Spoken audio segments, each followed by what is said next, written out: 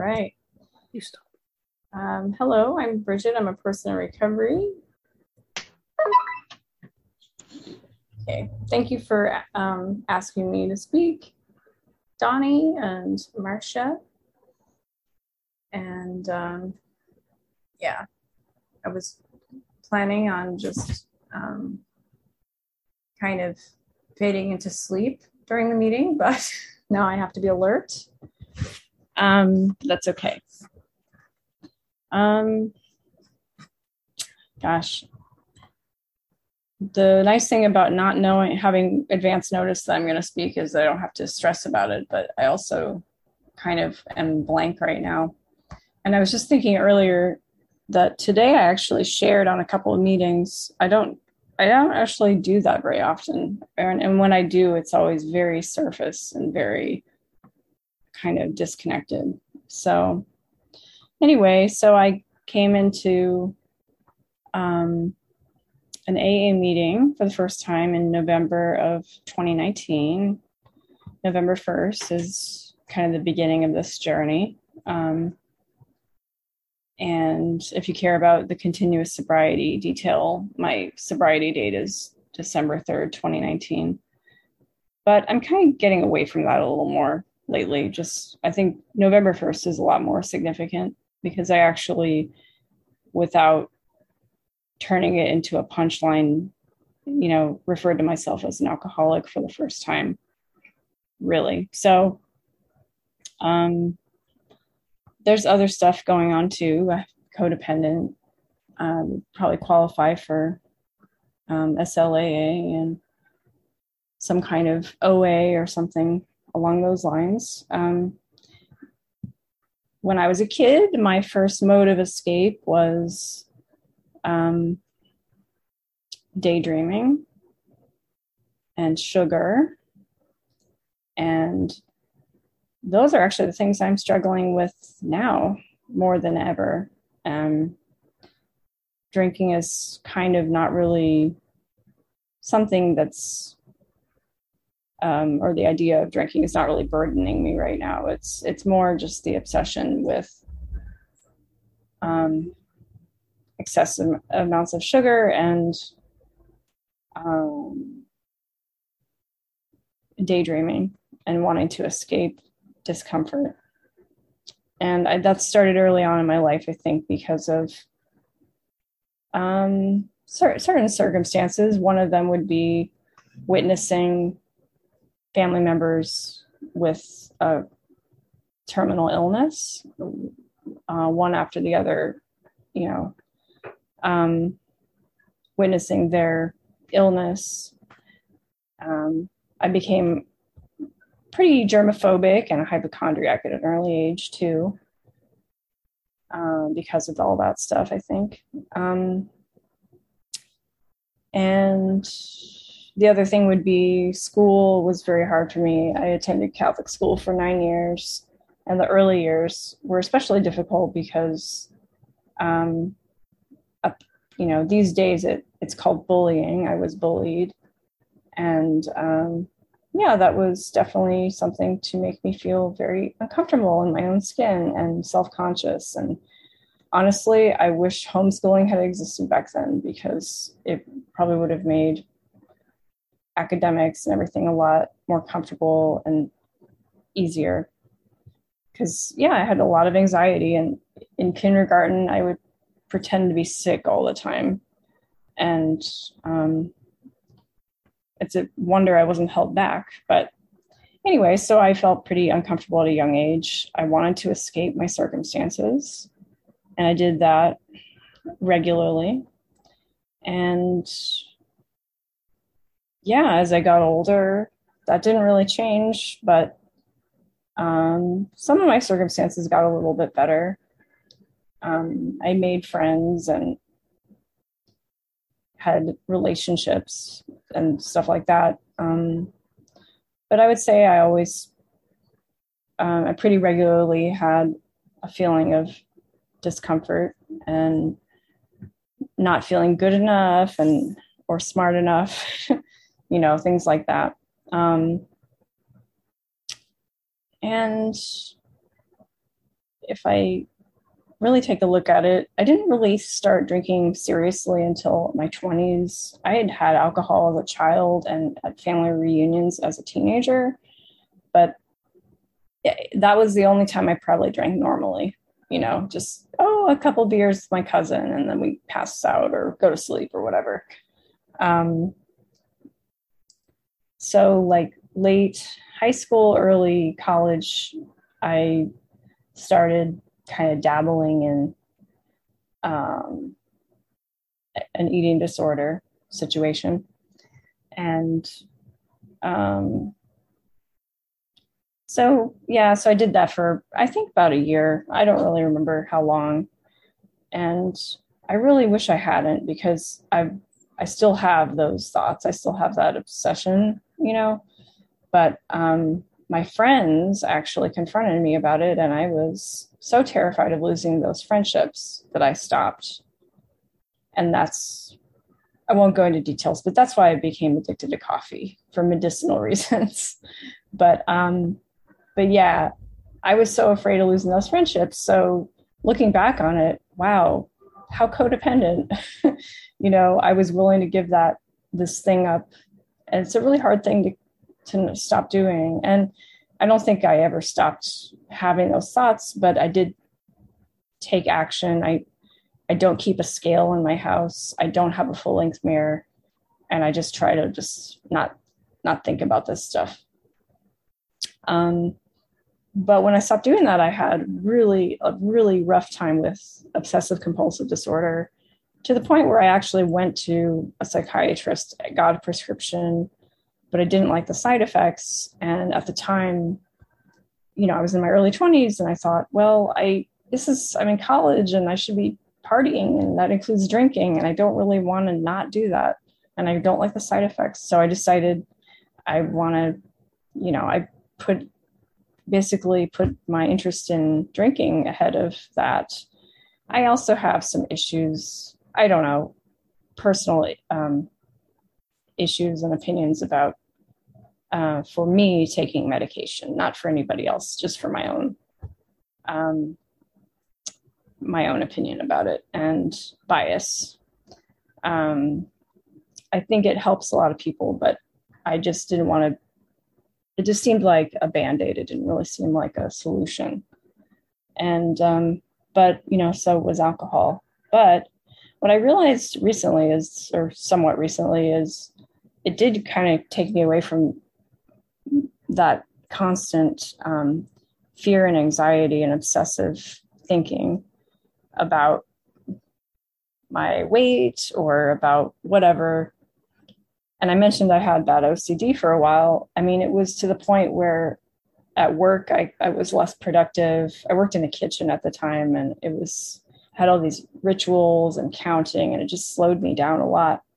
So when I just,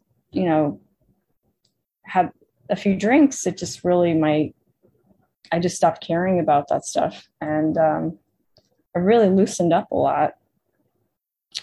The problem is I would occasionally binge drink and be really sick a few times a month, probably. And the other thing was I would cause a lot of drama and trouble with my friends. And,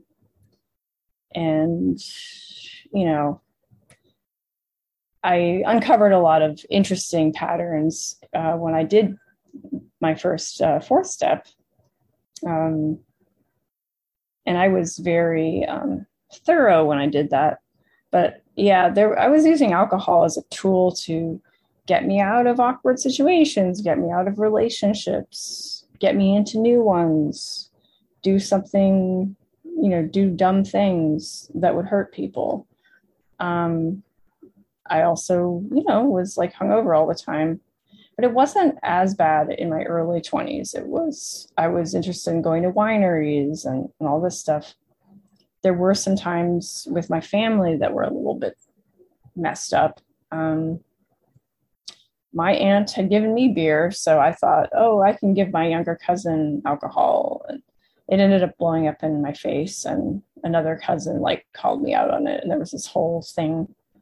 And I think he'd already been using drugs, and he had admitted to huffing and stuff like that. And I know he had his mom married someone who was no good. And so he had some trauma. And so I think he was self-medicating or whatever. So I think he was fertile ground to abuse stuff anyway, but I do feel partially responsible. I've always felt very responsible for him, but he did end up becoming an addict, and it does run in the family. So I gave him alcohol. So of course I beat myself up about that, and there were some other dramatic situations that happened, but it never really felt like it was that out of control. I only had a couple people in my life who actually kind of questioned my drinking. And so the cousin, I guess, her calling me out on what I was doing was one kind of thing. My grandmother was someone who was always concerned about how much I was drinking. And she was always concerned about my mom's drinking, looking back on it. And I kind of wonder, sometimes who else she might have witnessed drinking in the family. Haven't really done a thorough family history of drinking, but it's interesting that she was one of the few people to actually pick up on it. But again, it didn't really seem like that weird at the time because I was just hanging out with people that were doing it. I was, again, college party animal age.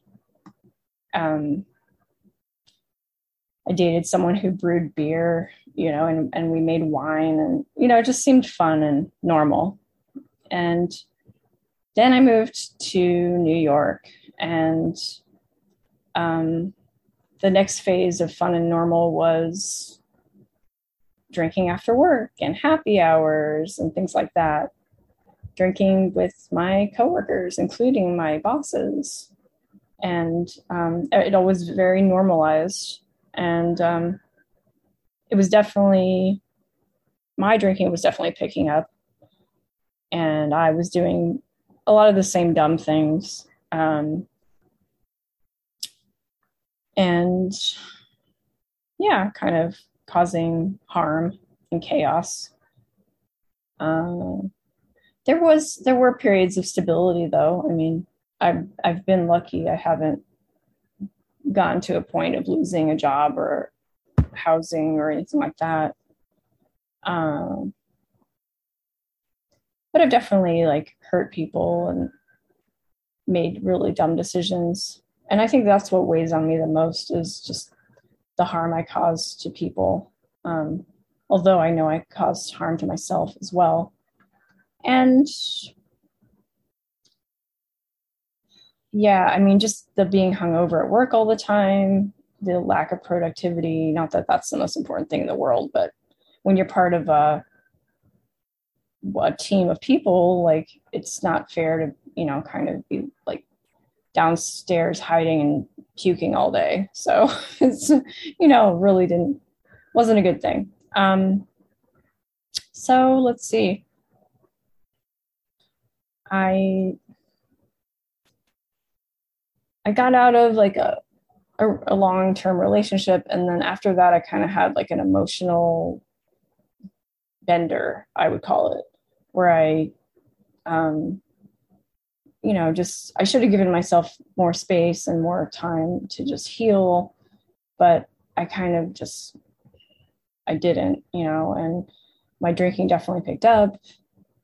It got sad. I was living alone, drinking wine and eating corn chips and nacho cheese for dinner every night. And I had my cats with me. They weren't a fan of this version of me. And I just kind of drifted for a while. I got into a couple relationships. One of them was with someone who drank a hell of a lot more than I did. And we enjoyed drinking together. And that was fun for a while until blowout arguments happened and things were said that were I can't unhear. Although I've sort of had a moment of sort of almost amends with that person now, but yeah, there were some really major red flags. A friend of mine once said, "It's hard to see red flags when you're wearing rose-colored glasses." And that was true. I don't know what I was thinking. I mean, just looking back on it, it was so chaotic. And looking back on a lot of these situations, I think, a rational person, a sober person would say that's enough and walk away. But anyway, so that situation kind of blew up in my face. And I luckily ended up finding the apartment I'm in now in New Jersey. And I'd lived in Jersey for years before this. But so, still, it stayed kind of sad. I did do some things that were kind of fun, creative things in that period of time. I tried comedy, doing stand-up comedy and stuff like that. And it was kind of scary, and I haven't done it since, but I tried to do things that were outside of my comfort zone. But I would always have a bottle of wine every night, or maybe more.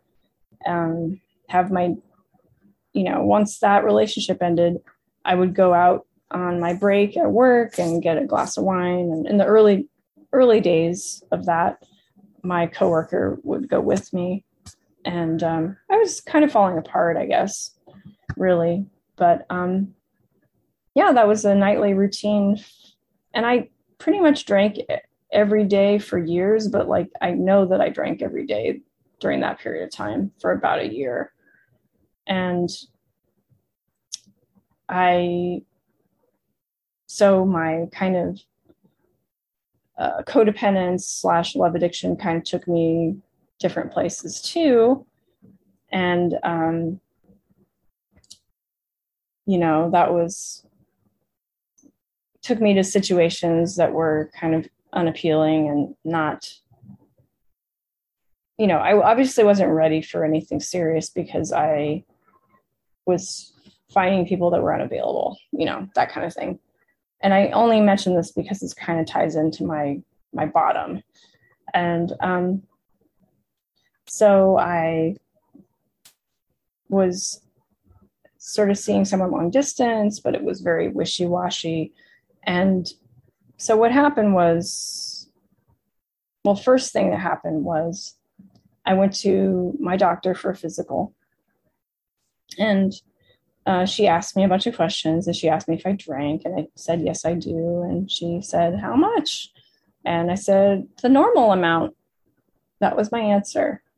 And she said, okay, well, just so you know, the normal amount is 1 drink a day, which I've watched documentaries since then. And actually there's no amount of alcohol that's safe.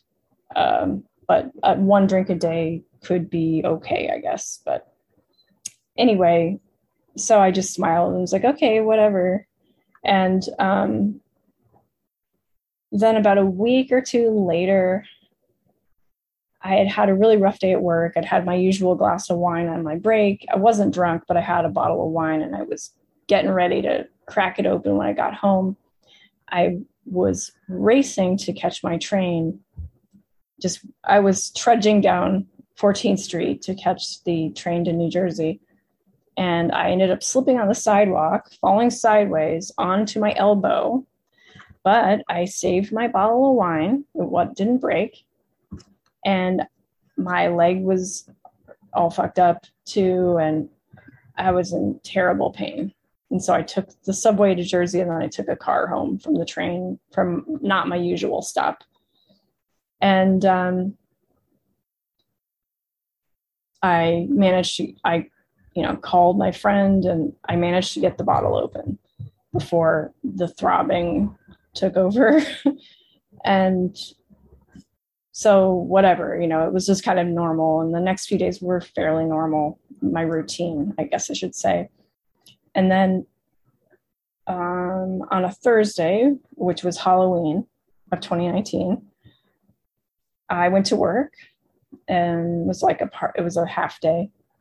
And I work in retail. So when you're when things aren't going well, you have a lot of time on your hands to run it over in your head and obsess about stuff, especially if you're hungover and having anxiety and obsessive thoughts, which I was.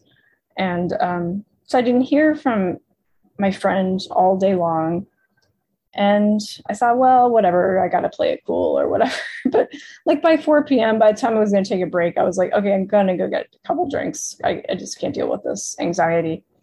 And I did. And my coworker went with me, and we were gone way too long, drank way too much, came back, and I had this brilliant idea that we should go out after work and with our boss, because I knew she would buy us drinks. And so, I was being also very manipulative here. And I wanted to just escape. I didn't want to feel this discomfort and panic, I guess. And we did that, and we went out, and I was doing everything in my power to get validation from everybody around me. And then we were like, oh, let's continue hanging out. And we went to the wine store and hung out for more time at someone's house. And then we went to a bar, and yeah, it wasn't a good end to the night. Let's put it that way. And I was really sick the next day. I'd traveled recently, so my bank account had been compromised. So I actually had to go pick up my paycheck and open a different account at my bank. So that was hell. Sitting in a lobby of a bank for like an hour waiting for someone to help me. It's just so ridiculous, so completely unmanageable and out of control. And I was, of course, it was my usual thing. I never had a period of time when I didn't have a hangover. If I drank a lot, I always had a hangover from the beginning. So yeah, it was just terrible. And I felt like shit for what just the way I was behaving the night before. And I went home. Finally, it was over 24 hours. My cats hadn't eaten,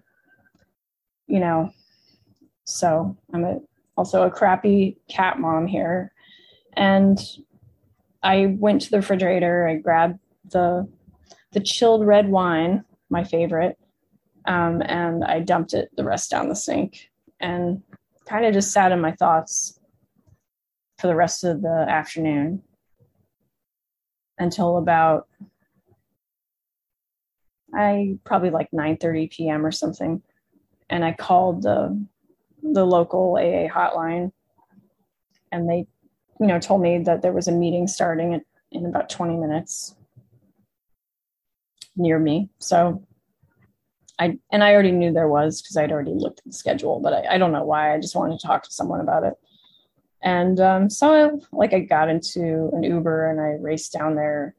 The way I remember it, I was late, but it was a candlelight meeting. So that was good, because I'm pretty sure I showed up when it was dark already and candlelight. And that was good, because I had like a big old bruise on my forehead from the night before. And which is terrible, I'm sure. And yeah, it was the first, they were asking for newcomers and stuff. And it was the first time I said I was an alcoholic, and people clapped.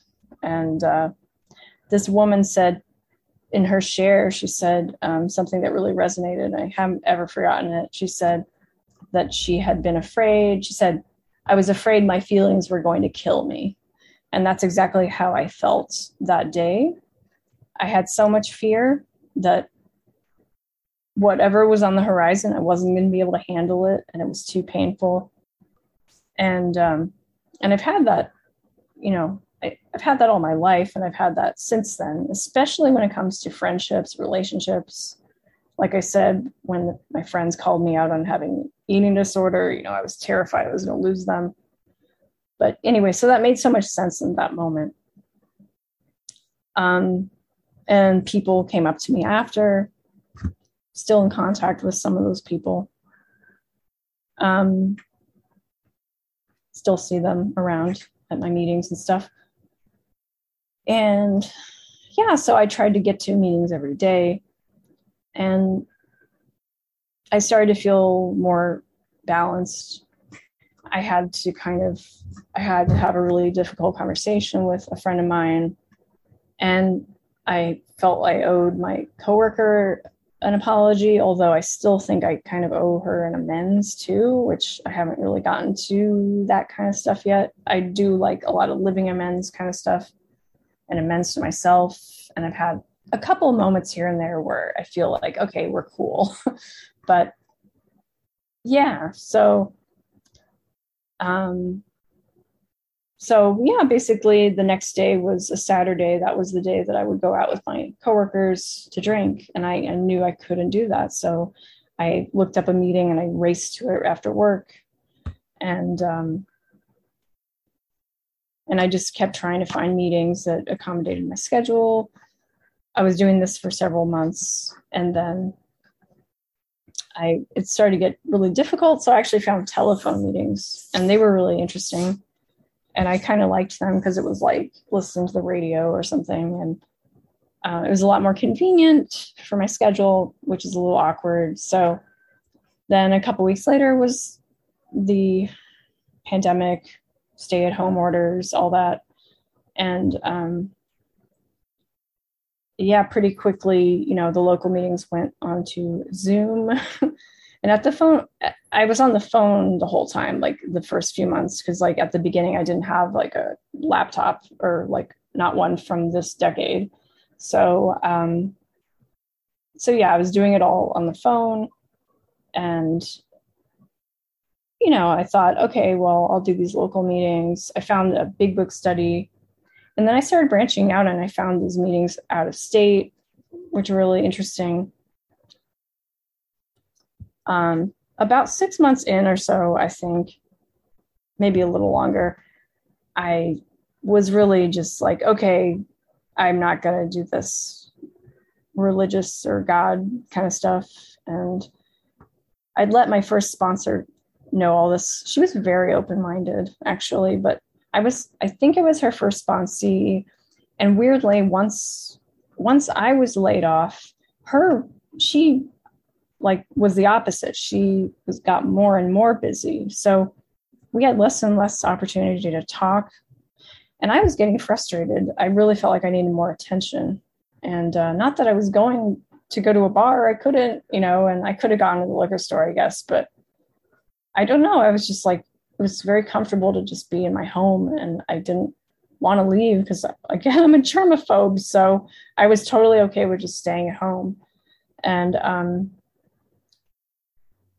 I don't think I really was tempted when I got to stay at home, because I wasn't being exposed to things that would stress me out, really. But I did get bored with a lot of the kind of more traditional stuff. I wasn't interested at all in doing anything spiritual or traditional or religious. I don't think it's appropriate to have Christian prayers mixed in with this. That belongs in church. It doesn't belong in a room where people are trying to recover. And so I was just like firm about that. And so my second sponsor was like, okay, we'll read the chapter, We Agnostics. And I did, and I took it very seriously and took notes. And by the end of it, I was like, nope, I'm definitely still an atheist, for sure. More sure than ever. And, we kind of continued talking for a while. There were other factors that made it seem like this isn't going to be practical. And I said, I don't think this is going to work out. And I did cite the God thing. I was like, it's really a lot about the God thing, but there's other reasons too. I just not going to work out. And she said, oh, okay, have a nice day, and hung up. So I guess I dodged a bullet there, because that's, to me, was a weird way to handle it. And then a lot of time passed, and I didn't have a sponsor, but I did find the secular meetings. Didn't really know anybody though I don't know. I kind of knew people on some of the meetings that I started to do service on, but I didn't really have any like great close friends or anything like that. But I was going to meetings regularly. many, many, many meetings every single day. That's all I had. There was nothing else going on. I mean, I unpacked some boxes. I set up my record player. I did things to convince myself that the world wasn't coming to an end, and, talked to my cats and ate too many Reese's peanut butter cups. But yeah, I mean, all that I really wanted to do was be on meetings. It was sort of endlessly fascinating, and such a world opened up. And then I started doing service. I was asked to speak at a meeting, and then I was asked if I would chair a meeting and moderate another meeting. So I was getting busier, and that was good. And but it wasn't until I guess about a year and a half ago that I started actually making friends. And that's kind of that was the big turning point for me. I knew people on meetings, but it wasn't until then that I started getting to know people and having people I could call friends, in this world, in this recovery world. And yeah, so that changed a lot of things. And I had the opportunity to do more service, to start hosting a speaker meeting, which was really neat to do. And it was wild that, I was being entrusted with that responsibility. And yeah, I don't know. I did eventually have to back up a little bit. I did actually do a fourth and a fifth step with a traditional sponsor, because I really liked the way she presented the fourth step. She was facilitating a fourth step workshop through this big book group that I used to belong to, which was really helpful for me. It helped demystify that step for me. And I really, the steps aren't for everybody, and I don't think they need to be, but for people who are interested, it really was helpful to have a workshop to go to. But then she kind of got a little religious on me, or gaudy, or whatever you want to call it. And I was really open-minded. I mean, she had me read Drop the Rock, which I sort of sped read. I skipped over a lot of things that I thought were annoying, but there were some little nuggets in there. And she got busy too. She's a nurse, and, a nurse during a pandemic. I mean, that's just a no-brainer. She's very busy. And I just realized this isn't going to work. And so I didn't have a sponsor for a long time.